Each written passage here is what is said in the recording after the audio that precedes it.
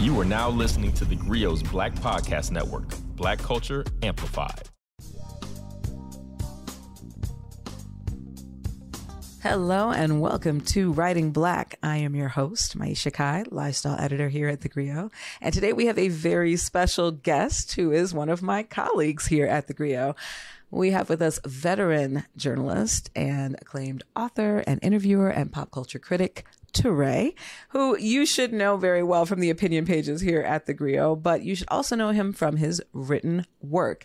He has produced, he tells me, I believe 8 books. This might be the 8th, which is his latest, The Ivy League Counterfeiter, which is out now on Scribd. This is a short form book, so it's a briefer format than you might be used to, but it is an amazing, complex, nuanced, really gripping story about a real life figure, and Touré is here to tell us all about it. Welcome, Touré. Thank you for having me. That was a lovely intro. Appreciate it. Well, you know, it's all true, and I'm sure I left some things out, so please forgive me. But you know, we have not hosted many of our colleagues here at the Grio, so this is exciting for me to talk to somebody who I see in those Slack streets and, you know, when we're out and about, but this is the other work you do when you're not writing opinion pieces for the Grio. You are writing other things. And this story, you know, it's a short form book is my understanding of this format on Scribd. And you are one of a wave of authors lately to kind of take to this format, and I'm really enjoying it. My cousin Keith Boykin, who was also a guest on the show, recently released something on Scribd as well. That is my cousin. That's my cousin. Homie. He is the best. But yeah, so, you know, it's very fun to see people kind of working with these new formats and people getting to engage with your work in a whole new way. I mean, this is obviously a different and somewhat more digestible format, I think, for a lot of people. You know, it clocks in at about 80 pages. And it is the story of Cliff Evans, who is an absolutely fascinating figure who you happen to know personally. So why don't you tell us a little bit about the genesis of the Ivy League Counterfeiter? Yeah, I mean, you know, I knew this brother Cliff Evans in high school. We went to private school together in New England and Massachusetts. He had come from the streets of Chicago, was one of those people you would not have forgotten. Some people you went to high school with, you may not remember. Mm-hmm. There's a couple people who, like, everybody would remember. Cliff was one of those guys. He was funny. He was aggressive. He talked really fast. He was a football star. He made sure everybody knew that he was a tough guy from Chicago. Now, in high school, we weren't really sure how much of that to believe, but we weren't going to test him to figure it out. He went on to Columbia, where he also quickly made sure everybody knew that he was a tough guy. And again, he was a football star. But at Columbia, they didn't doubt that he was telling the truth because he was running all kinds of little scams. Remember in college, they were handing out credit cards to anybody who could sign their name. He would get lots and lots of people to sign up, give him the card. So while they could prove I was over here, he was over here buying stuff with the card. They would call and say my card was stolen. And the two of you split up a bunch of free merchandise. Some people who are listening to this might have said, yeah, somebody on my campus did that 2 or 3 times. Cliff did this like 30, 40, 50 times, like a lot. Cliff Evans sat in his Harlem apartment, smoking a blunt near stacks and stacks of counterfeit 20s, unaware that in the hallway outside, several plainclothes federal officers were in position, just waiting for the moment to bust in and arrest him. And they were like, he's always into some hustle. He was one of the biggest weed salesmen on campus. And toward the end of his time at Columbia, he found a copier. And somebody said, this copier is perfect, a photocopier. And he put $1 on the machine, and it came back perfectly. And he told me later, right then, I knew exactly what to do. And he saw the steps that he needed to take to become a professional counterfeiter. This is 1996. And this lasted for a good little while. And I don't want to give away the whole story because I want your definitely don't to be able to listen, because it's a true crime story and those don't usually end well, and they don't. This was one of them. But one of the questions that I'm really trying to interrogate here is, why did this happen? Because he had an extraordinary life opportunity. He's one of the people, we both know many people who came from the hood or a tough situation, got into some amazing prep school, some amazing private school, New York, New Jersey, New England, many places, and got an opportunity in life. And I know a lot of people like that who are thriving at, law firms, Goldman Sachs, doctors, this and that, whatever. And then there's a couple people who did not take it as far as they could have. And you think about why. You knew all the opportunities that happen, and if you stay on this path that you get to there, you could see it. Right, through through the parents, through the teachers, through the alums, you see it, and still he still insisted on going the criminal route. And so I'm trying to explore why that is. And like you said, Cliff was a friend of mine, and after he got out of prison, we sat on his mother's stoop in Chicago and talked about what happened and why for like many hours. And so I had a deep understanding of what happened. However, after I left him, he went into a whole nother criminal conspiracy. Which is... Well, we're going to talk about that in a second, because I'd want to get into this why too, because I have some thoughts for sure. Okay. But we're going to be right back to talk more about Cliff Evans, the Ivy League counterfeiter, with our friend Teray, with more Writing Black. All right, Teray, we were just talking about this incredible story of yours, the Ivy League counterfeiter. I mean, it's your story. It's also Cliff Evans' story, obviously.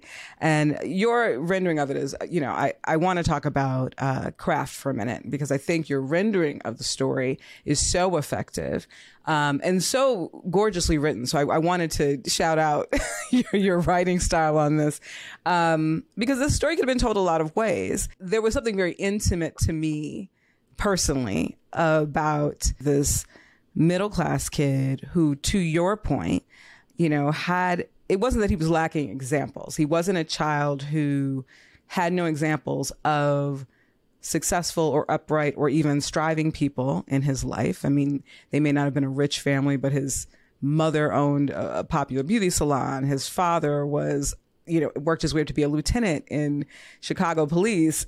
And then there's his brother. Right. Friends say Cliff looked up to his brother and spoke of him with an air of reverence. Cliff admired his brother's street cred and wanted that for himself. I got his hustler good qualities, he said. My brother is a horse, and I'm a horse. That's slang for I'm a thoroughbred. I was bred to be like this. So there's something there to be said about who we choose as our heroes, right? And that to me was such a strong chord that when we talk about the writing of this story, one of the things that struck me is that as much as it was this recounting of this really incredible, untold, largely unknown figure, there was a bit of allegory there, right? In terms of, and some archetypes as well. Was that something really intentional for you? Was it something that it just kind of revealed itself as you were writing the story? I don't think you start by saying, is this going to be boy meets girl, or stranger goes on a journey, or a stranger comes to or hero goes on a journey, or a stranger comes to town? Which one is it going to, you don't do that, right? You kind of know that's the core of what most stories are, one of those three arcs. And you sort of start pursuing the story on your own. I mean, I knew I had a super compelling, charismatic, central character. And I wanted to draw as much clarity around who he was. And even though I knew him, I didn't know I didn't know everything about him. I didn't know him that well when he was at Columbia and he's actually doing all this stuff. I didn't know what he did after he got out of prison.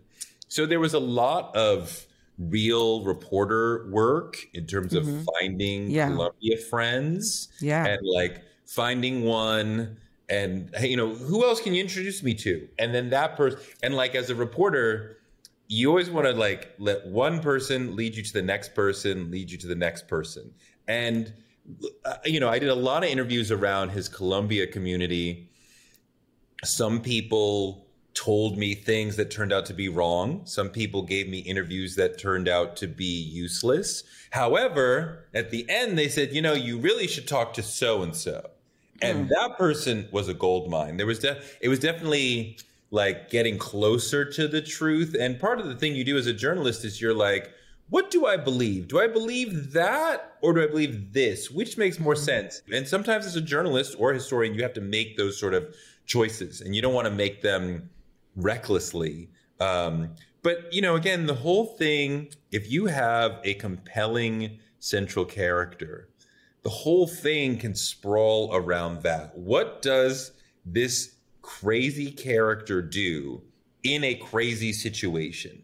And, you know, you have somebody who has streetwise-ness and a desire to be part of the underworld, plus Ivy League education and training, and they find a niche that isn't really violent, that doesn't require them to hurt people. For a decade, Cliff had been molded by teachers at one of America's greatest prep schools and then at an Ivy League university.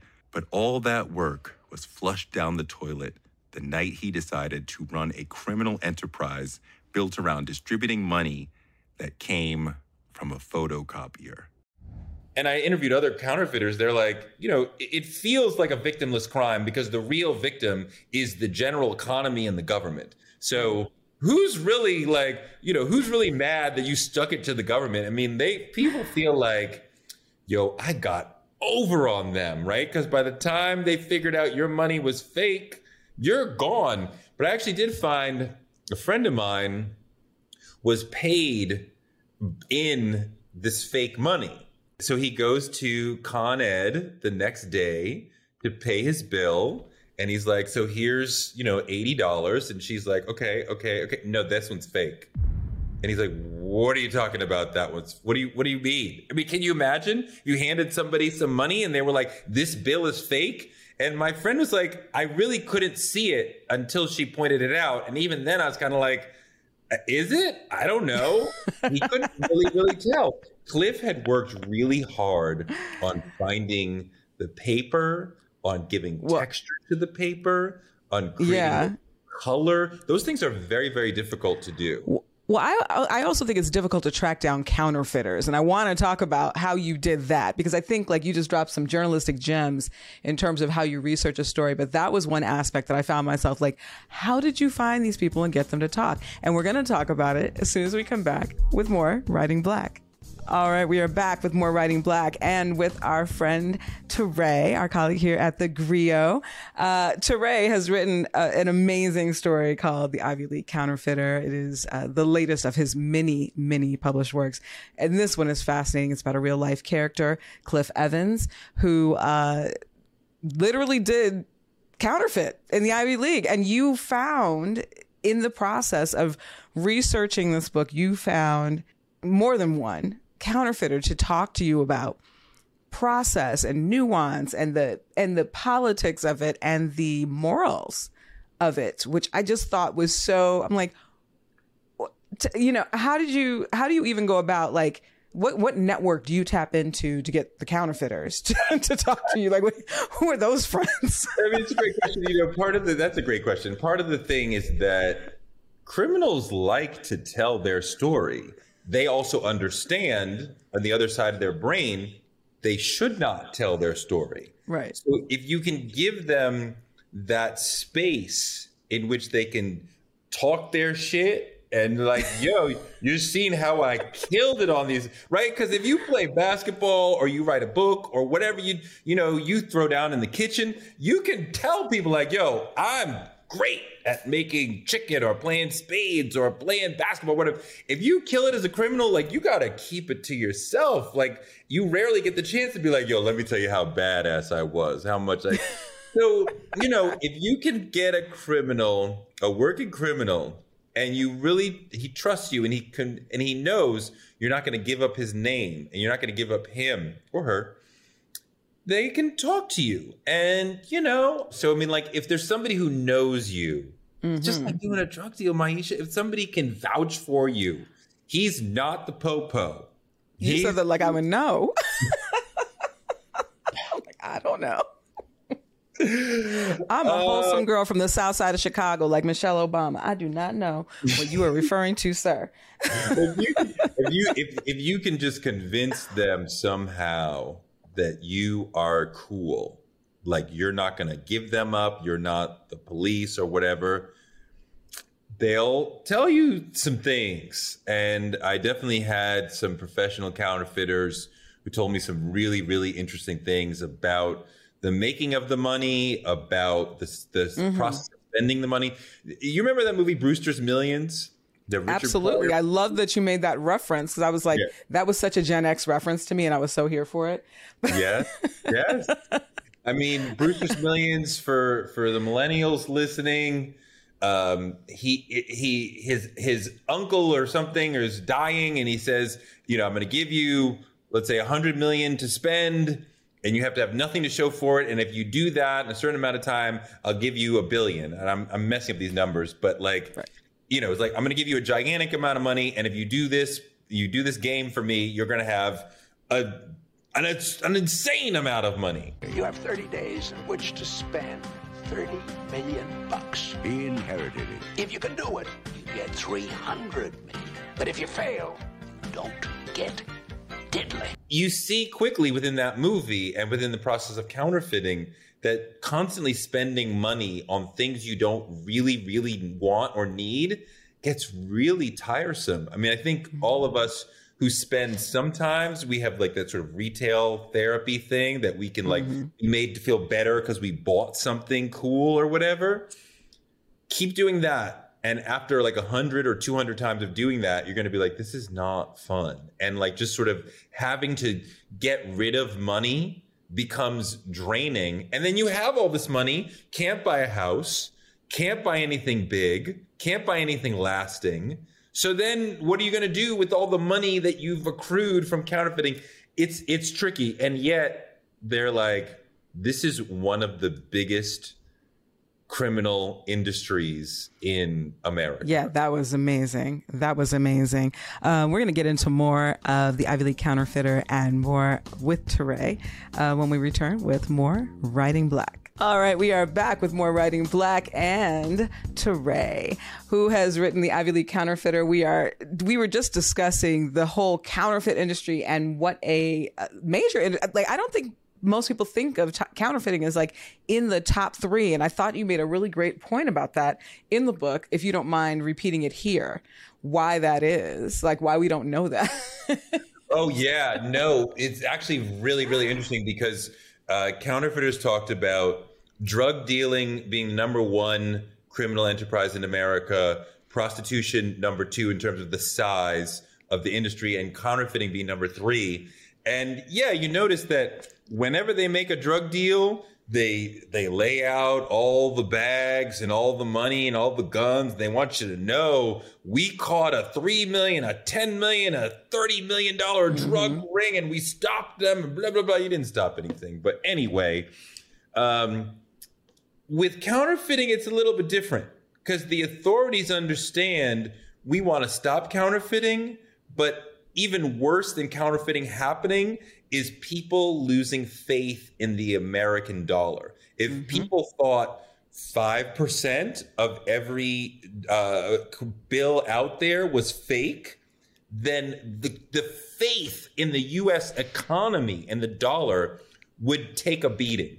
And losing that would be worse for everybody. Yeah. So they're trying to stop counterfeiting while also saying, nothing to see here, folks. No big deal. They're all small rings. It's nothing. No, don't worry about it. You know, your money is fine. So I mean, they don't want to have some bust where they're like, look, we found $2 million in counterfeit money. Let's. But then that's like the wildest thing, because of course it is a big deal. I mean, George Floyd was stopped over a counterfeit bill, right? So it is a big deal. Did we ever actually establish that he knew that it was a counterfeit bill? No, we did not. We did not establish that. So that's definitely not what I'm inferring. No. That word got thrown out. I was curious as a person who'd done a bunch of research into counterfeiting, did that word got thrown around? Did he know that it was counterfeit? Right, because if there's that many circulating around, that means the odds are most of us have handled one, right? It's like at some point, no matter how small or large the denomination, you may or may not have encountered one. And then what, right? I mean, the government would be horrified to hear you thinking almost everybody has had a counterfeit bill at some point. We don't want that anybody thinking that at all. Mm-hmm. Mm-hmm. And that is to me, that was one of the stunning revelations of this, of many. I mean, I cannot impress enough on our listeners how much is packed into this 80-page. I devoured this book in one sitting, and then I went back because I was like, what did I just read? And then I read a portion aloud to my boyfriend, you got to hear this part. And we're going to talk about that part actually when we come back with more Writing Black and more from Teray. All right, we are back with more Writing Black and Teray, my colleague here at the Griot. And we are talking about his newest work, The Ugly Counterfeiter. And, one of the things we touched on earlier, Teray, was this idea of archetypes. And, we were talking about the why of somebody like Cliff Evans, who, I think to the person who just works on surface, maybe your average racist even, it's so easy to flatten a figure like this and talk about him as being depraved or whatever. When he's really obviously highly intelligent, highly driven in what he chose to do, very dynamic. But there is a rush clearly that he is looking for from a certain type of success, right?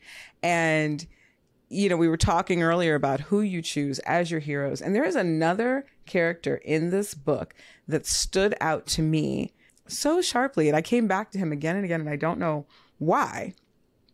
Because you're really using him for context, I believe.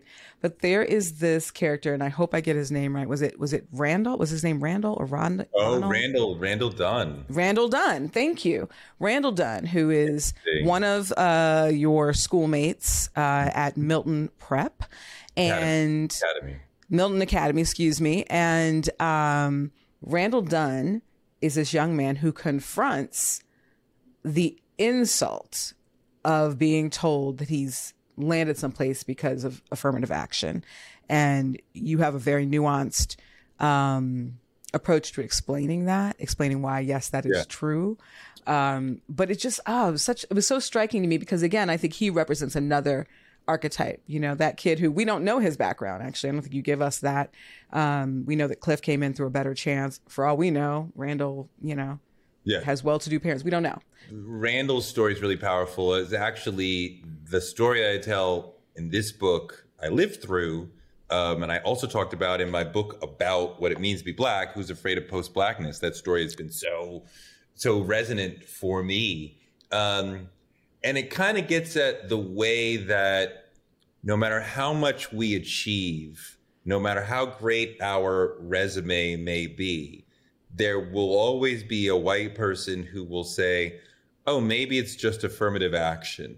Mm-hmm. And they use that as a cudgel to say you're not worthy of your achievements rather than, it's affirmative action because a generation ago, no matter how great our parents were, we were not getting into Harvard and Brown, Stanford, et cetera. And now we are. So if you just level the playing field, then we have a chance. But no, part of the big thing with Milton was where you got into college. And Randall Dunn was an extraordinary student, an extraordinary person, varsity in 3 sports, A's across the board. everyone looked at the black students as the ones taking slots we supposedly didn't deserve. Which brings us to the story of Randall Dunn. Randall Dunn was 5 years older than me and an amazing teenager. He was popular, charismatic without even trying, and a great athlete. He made varsity in football, basketball, and lacrosse. Everyone looked up to him. When he was a senior, he was head monitor, a position that some other schools might refer to as senior class president. Students voted on who got the job. Dunn was the first black head monitor in the history of Milton. Despite being, great grades, great recommendations, 3-sport varsity athlete, president of the school in his senior year, he gets into Brown and someone says, well, you just got in because of affirmative action. And he's such an extraordinary person that instead of beating that kid up, which he surely could have, or verbally snapping on him, which he surely could have, he went to the morning assembly where in the 80s, Milton was separated by gender. So all the boys from 9th to 12th grade would meet together in the morning, and all the girls from 9th to 12th grade would meet in another big room. He came to that assembly and said, somebody said, you only got into Brown because of affirmative action. Didn't even name the person. So he's sparing him the direct shame, right? Like the people in the dorm surely heard and knew, like, oh, that was Tim. And Tim's always saying some fucked up shit. But he's just saying this was said, it's inappropriate. Everybody knows how hard I worked to get here. And, you really shouldn't do that to people. And his presentation was very calm. It was not angry at all. It was very powerful. It still sticks in my spirit decades and decades later. But the notion that that Randall had succeeded so wildly at Milton, and still they're like, it's just affirmative action. And I'm like, I could not possibly hope to put together a high school resume like Randall's, and I didn't, couldn't have. So I'm like, well, surely they're looking at me like, well, you're just, it's just affirmative action, which is a way of minimizing us and our abilities and our accomplishments, of otherizing us. We could continue going down the rabbit hole in terms of, when they say, where are you really from? Because you're not really from here, right? Yeah. Which is a way of otherizing, minimizing. Well, it also made me really think of, that thing that we all get, all of us kids get told, all of us black children, that we have to be that much better. And then it still doesn't count. Because all I can also think is that one of the things that stuck out to me about that is that he, while he, yes, would have been fully entitled to react to that insult, part of the way that he actually did respond is also the reason he had gotten that far. Like that, it's like, it's all apace with that particular archetype of who he needed to be. But, I just found it I found that so striking. It was such a striking story. And I want to talk more about this story in just a second when we come back with more Writing Black. We are back with more Writing Black and our friend Teray, who has written the Ivy League Counterfeiter. This is a short form book now out on Scribd. If you didn't know, it's pronounced Scribd and not Scribed. And Teray, we were just talking about one of the ancillary characters in this story about Cliff Evans. But, it always does come back to Cliff, obviously. And this tragic kind of anti-hero of yours.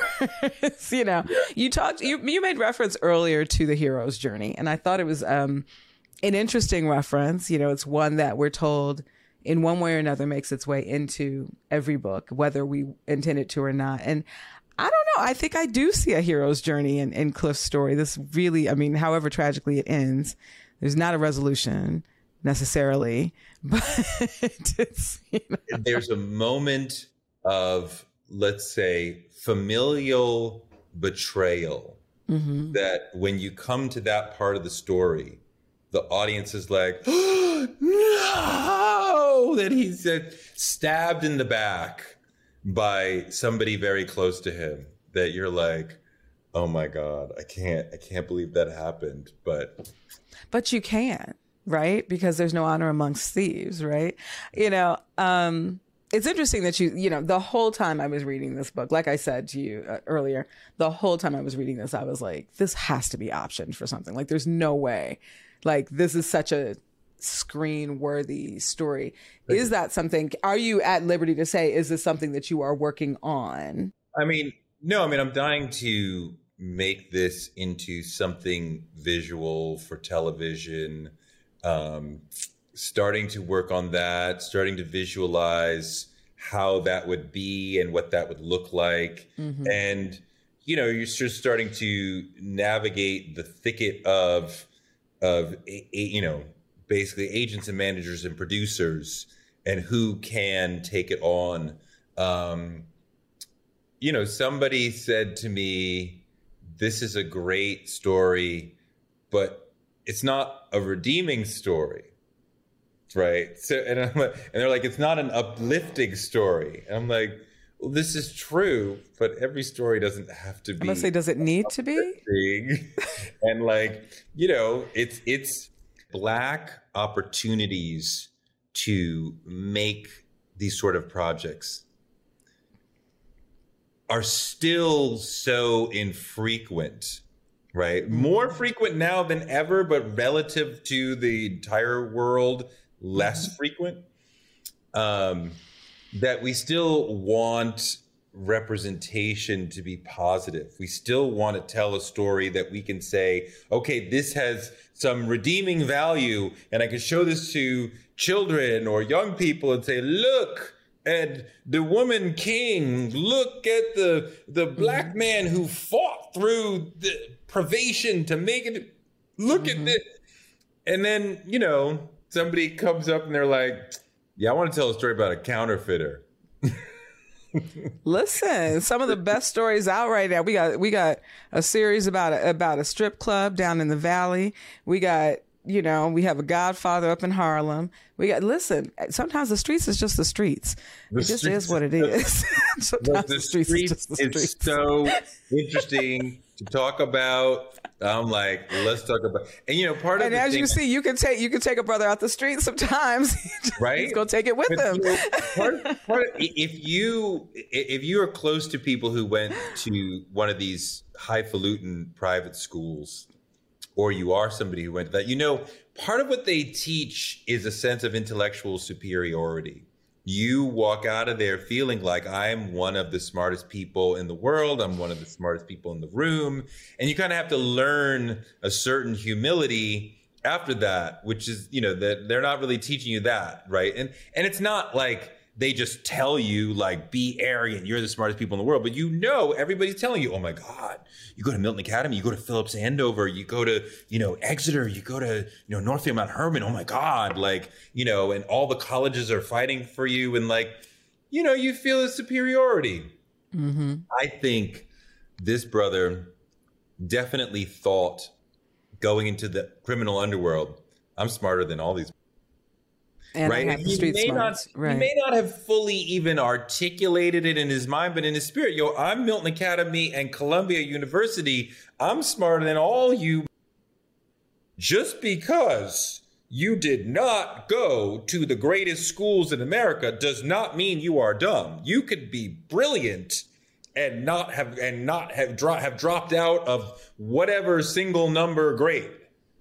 Absolutely. So if you think just because I got this and this degree, I'm smarter than him, absolutely not. Especially he's coming from, the University of the corner of Lenox Avenue. He might run circles around you, or she might run circles around you, in a criminal enterprise or whatever, in a business context, whatever. But we who go to these schools are taught to have this superiority. So I think that he may have been sort of suffused with that a little bit. First of all, I promise you, it was the combination of, now I have the greatest education that my money didn't have to buy, and I have these street smarts. But then there's also the part that his mother talks about, which is, we always talk about in the Black community, well, if you can't see it, you don't believe it, and he's seeing this wealth, he's seeing this stuff. And, maybe one, is like, okay, I don't have the generational thing. I'm never going to get that. So how am I going to?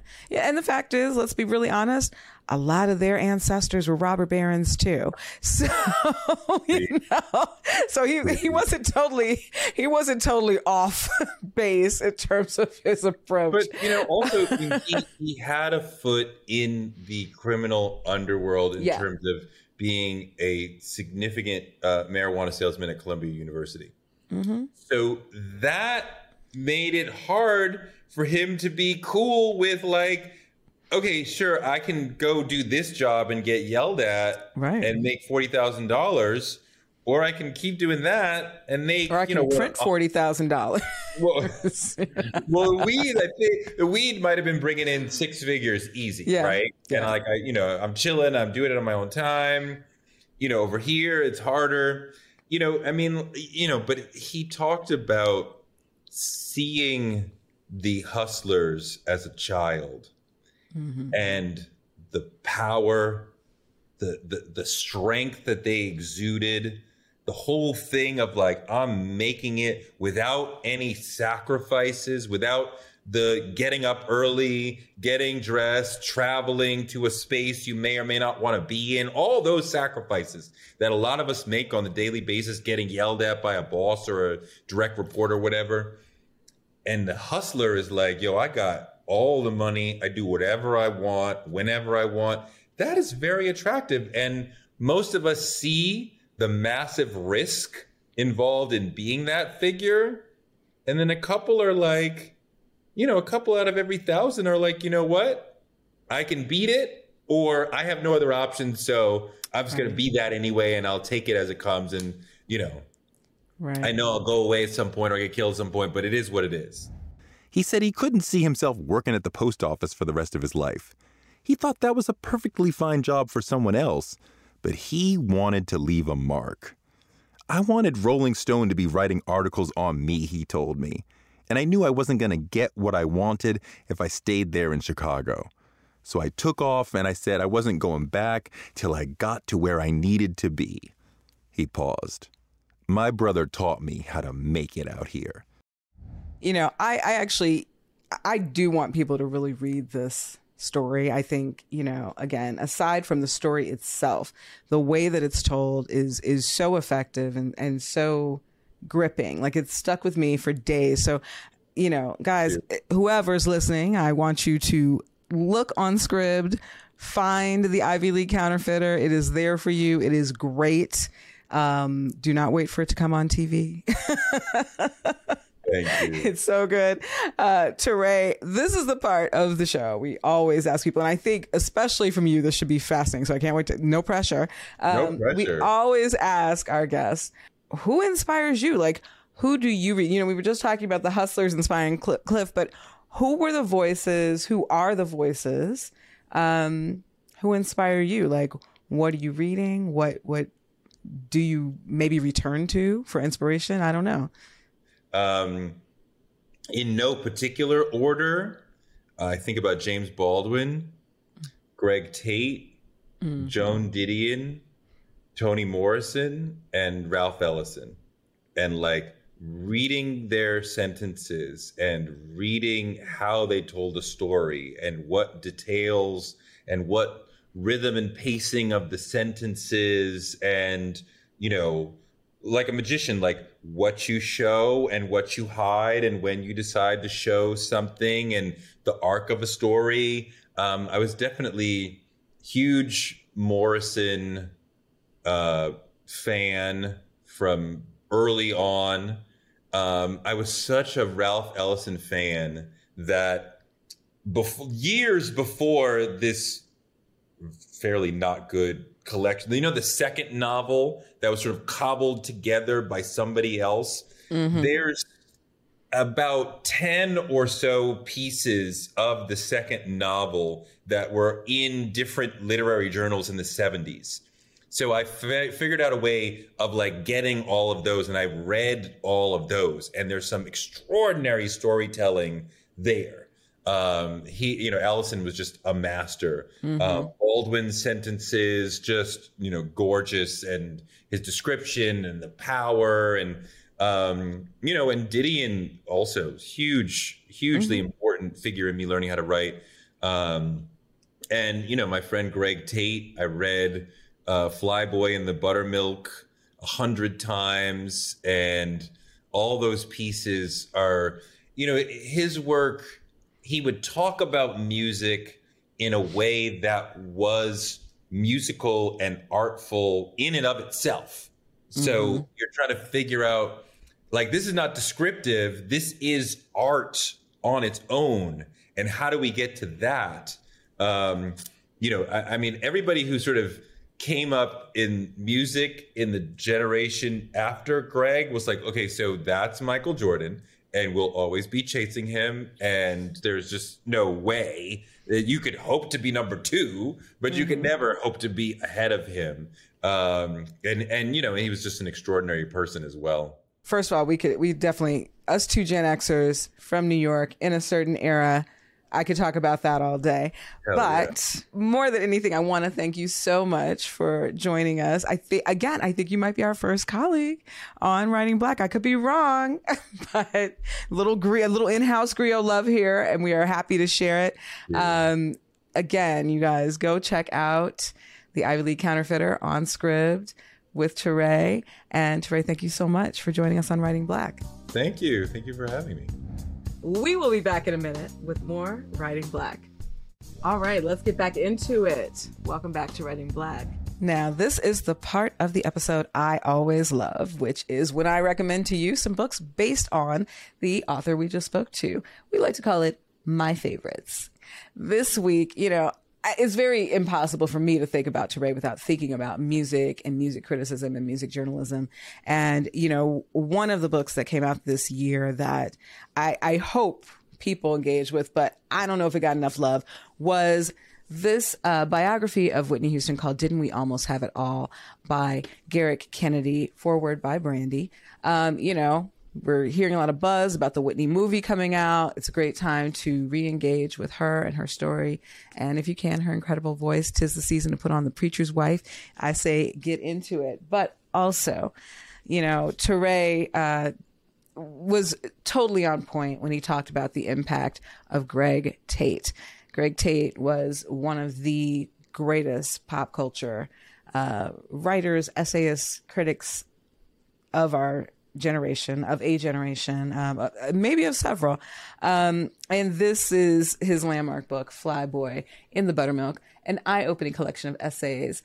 And there's a foreword here by Henry Louis Gates Jr. This is his seminal work, of a man who was not just talking about music, was a musician himself, really had some of the most thought-provoking insights and ideas about pop culture, and particularly Black culture, that I think will remain relevant for hopefully for generations to come. And so a salute a year after his death to Greg Tate. And this is a great gift and a great read for yourself. So buy 2. Thanks so much for joining us for this week's episode of Writing Black. As always, you can find us on the Griot app or wherever you find your podcasts.